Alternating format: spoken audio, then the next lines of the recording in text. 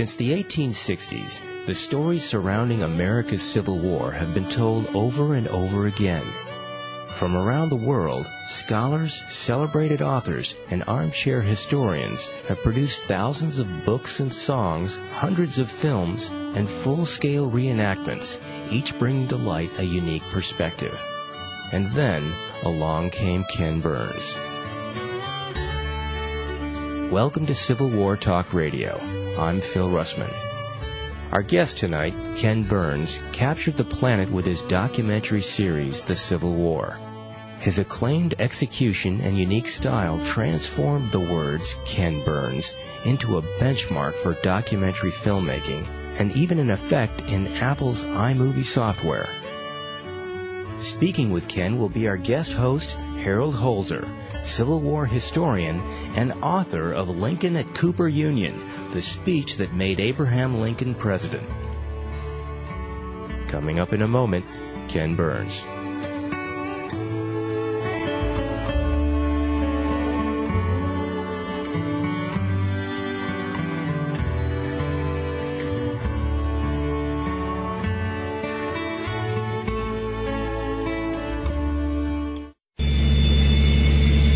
Computers to improve fuel efficiency and reduce emissions. Check. Acoustic and optical wayside monitors to enhance safety. Check. Robotic systems to measure track geometry. Check. GPS tracking and tracing systems. Check. Sounds like a rocket or a jet getting ready for takeoff, doesn't it? Actually, it's something just as technologically advanced. A freight train. There's a new world of technology riding the rails that makes today's freight railroads more fuel efficient, safer, and cleaner running than ever. With wireless communications, transponders, and trackside readers that can pinpoint a shipment's location at speeds of up to 80 miles an hour, North America's freight railroads are driving the technology required by today's businesses and consumers. And with everything from apples to computers moving by rail, we wouldn't have it any other way. Chances are, the things you'll use tomorrow are taking the train today.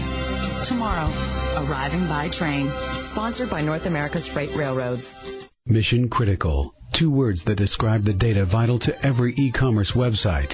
If your company needs the services of an unparalleled co-location facility, you need to remember these 2 words, Castle Access. With Castle Access, your internet servers will be secure in environmentally controlled data centers that offer high-speed managed internet access and the highest standards of 24/7 customer support.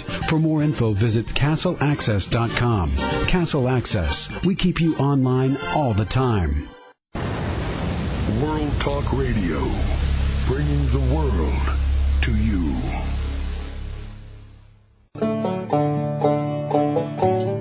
Welcome to Civil War Talk Radio. Our guest today is Harold Holzer, Civil War historian and author. Harold, thanks so much for joining us. Tell us about your background and some of the books that you've written and co-authored. Well, I've been writing about the Civil War and Abraham Lincoln for about 20 years. I've written books like Lincoln on Democracy with Mario Cuomo, The Lincoln Image, The Confederate Image, The Union Image, books about the art of the Civil War like Mine Eyes Have Seen the Glory, The Civil War in Art, and most recently a book called Lincoln at Cooper Union, the speech that made Abraham Lincoln president. That's my newest. Okay. You're also now at the Museum of Metropolitan Art in New York.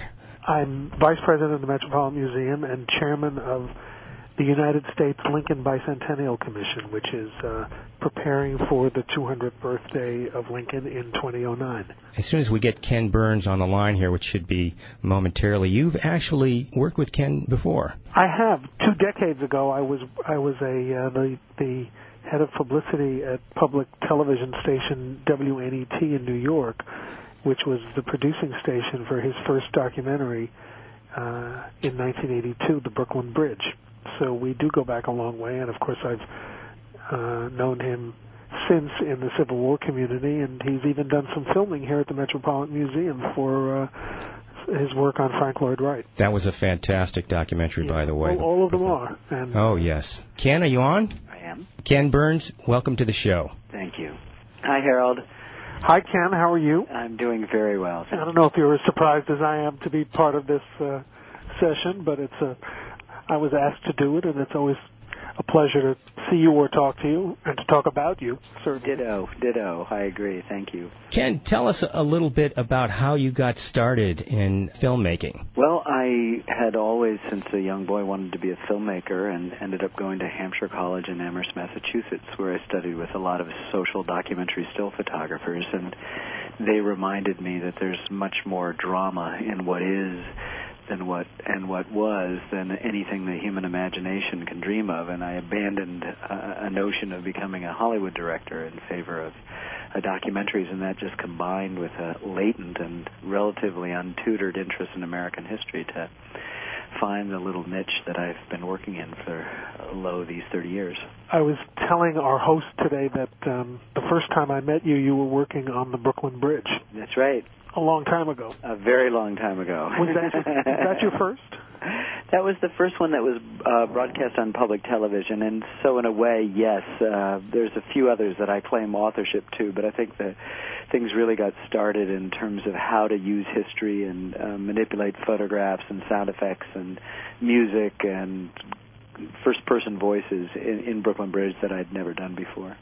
I remember when we in the promotion department at WNET in New York first saw the rough cut of it.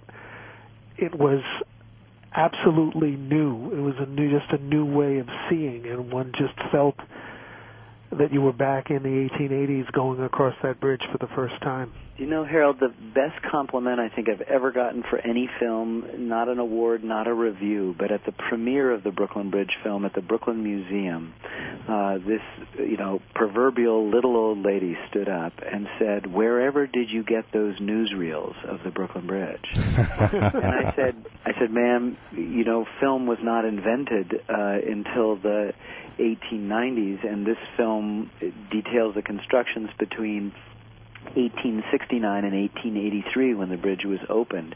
And she goes, no. And she said the films were so great. And I thought, well, maybe in our second half of the film we'd found some wonderful rare footage that Edison took mounted on a train that used to go back and forth over the Brooklyn Bridge, some of the earliest motion pictures in America. No, not that. I'm talking about the construction where the men are lifting the boulders up to the granite stone up to the towers. And I said, well, those are all still photographs. And she looked at me and she said, no, they're not. And I said, that's amazing. As sort of critical as she was, it still stands, I think, to the best compliment of what we were trying to do, which is essentially born out of our teachers' training, that the individual image has so much to say to us, and we live in a kind of MTV world where we cut so quickly away from it that few of us are permitted the luxury of luxuriating inside a still photograph, and that I could take a still photograph and treat it the way a feature filmmaker would a long shot, that is to say, something that had the possibility of having a medium and a close shot and pans and tilts and all the things that Hollywood employs, but this time within a still photograph. And I think when we added complicated effects and first-person voices and music from the period and period instruments, all of a sudden William Faulkner's old thing about history not being was but is, maybe for a couple of seconds comes true.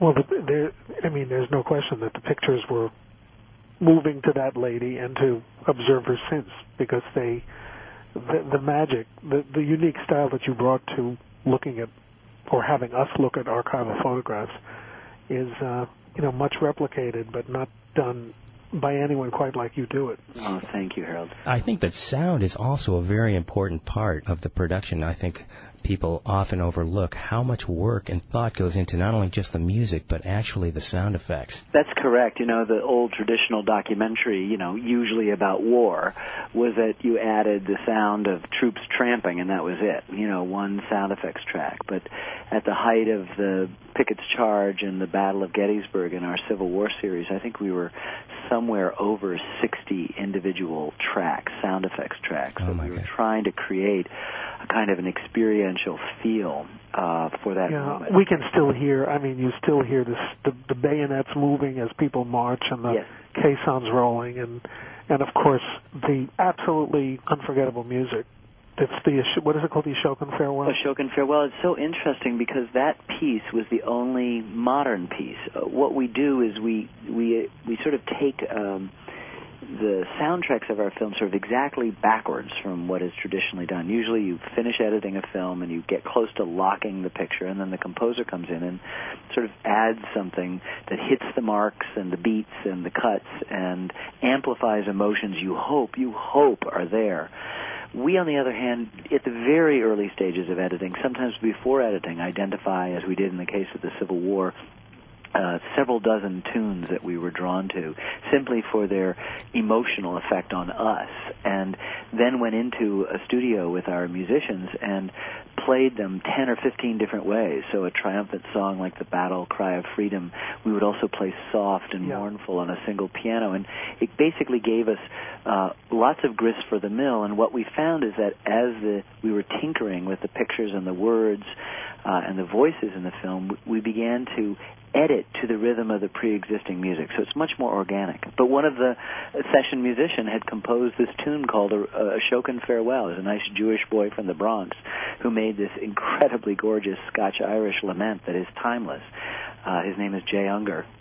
And he played it, and I was so stunned that I turned it into the theme song. And I think in a way, because it wasn't contemporary to the Civil War, it connected us in the present to that period even better than some of the other more familiar tunes like Dixie and Battle Cry of Freedom and the Battle Hymn of the Republic and Lorena and all the favorite tunes, which we also employed. Well, I feel like the old lady who insisted that the pictures were moving. You can tell me about Jay Unger, and I've met him and heard him play, but you can't ever convince me that that song didn't come from the Civil War. Don't you think? Oh, yeah. And, you know, I have found out in the 14-plus years since the Civil War was first broadcast that has been played at funerals and at weddings and at renewal of vows and at solemn ceremonies around the world. Not to mention reenactments. And of course, few of them I've actually seen. The staple of reenactments. Yes, that's absolutely. A wonderful thing. And I don't think... it's the firelight, the fires, whatever you call the fires dwindling and the embers glowing song. That's exactly right. Yeah. So Jay, I don't even think appreciated fully what he had, and I kept going back to him, and I said, "This is a magnificent, magnificent, magnificent piece." I've seen him perform it at the Gettysburg Cemetery in the midst of observances of the anniversary of the Gettysburg Address, and as awe-inspiring as that day is anyway, even with the political speeches, certainly one hears Lincoln's words again, and it's so evocative, and I've heard him play there, and it just, to hear that melody cascading over that slope, it's quite a moving experience. It's amazing. One of the reasons that you may have chosen that song was, could it be that it wasn't either a northern song or a southern song? No, you know what happened is that it wasn't actually Jay who sent me the record. It was one of the session musicians on that record, and it was a disc, and he sent it to me, and I remember sort of out of courtesy doing a needle drop and, you know, the first song and listen to a few seconds and second tune and the third, and the fourth just stopped me cold, and it appealed to my heart. You know, there's the decisions that one makes in making a film, just like writing a history. You make literally a million decisions. And some of them are intellectual. You plot and describe and struggle with certain things. Others are just visceral. You know, to make a film is a hugely physical activity. And then others really come from the heart. And for me, it was just a pure emotional response. It hit some sort of chords the way certain kinds of music does in me. And I just had to have it. I had to use it. And it's interesting that you bring up North and South, because we did take Battle Cry of Freedom, which is probably the second most used piece of music in the series.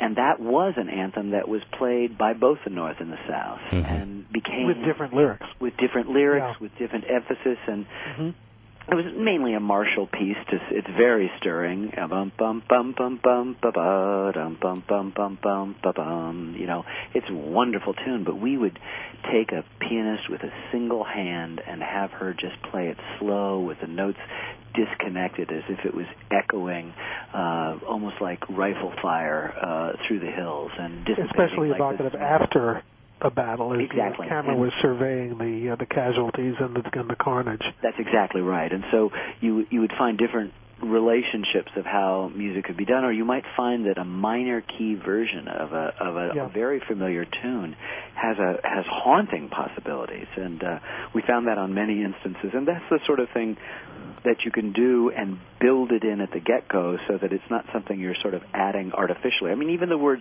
scoring just means that you're mathematically timing music that is being created for a specific purpose. So it has a kind of otherness to it. But if you've dealt with music that is in its own right good and compelling, you can have it played in its own time and let the film conform itself. And we would find ourselves, for example, as we used Ashokan Farewell, rewriting our opening narration to fit the pace and rhythm of the musical phrases. So scoring the narration rather than the... Exactly, which is upside down from the way you're supposed to do it. But in fact, people started talking almost from the first night. The music.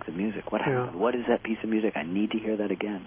Of course, you've got the Pavarotti of narrators in McCulloch.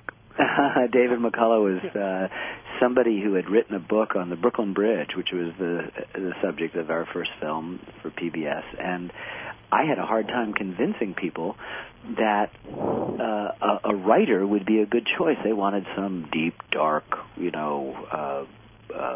male voice, basso profundo, who would be the voice of God, the way narrators are supposed to be. And I said, but this guy knows what we've written for him, and could live it, could inhabit the words. And, he's sort of become the heir apparent, or I guess people don't even remember his predecessors, but I remember Alexander Scourby. And Westbrook Van Voorhis, who was sort of the staccato newsreel voice. Great voices from the past, but exactly, McCulloch really has the lock on the period. He does. It's easy to see with your enthusiasm for music how you moved from the Civil War to jazz. And one thing that I was wondering about is whether you see an arc of history a continuum that you've developed here between the Civil War, then moving to jazz, and now Jack Johnson. Is the story race? Is that really the American story that you're covering? What an excellent question. I wish I could say that there was some master plan, and there wasn't. I'm drawn to each subject in a kind of emotional, visceral way, and then you sort of say, yes, I've got to do this.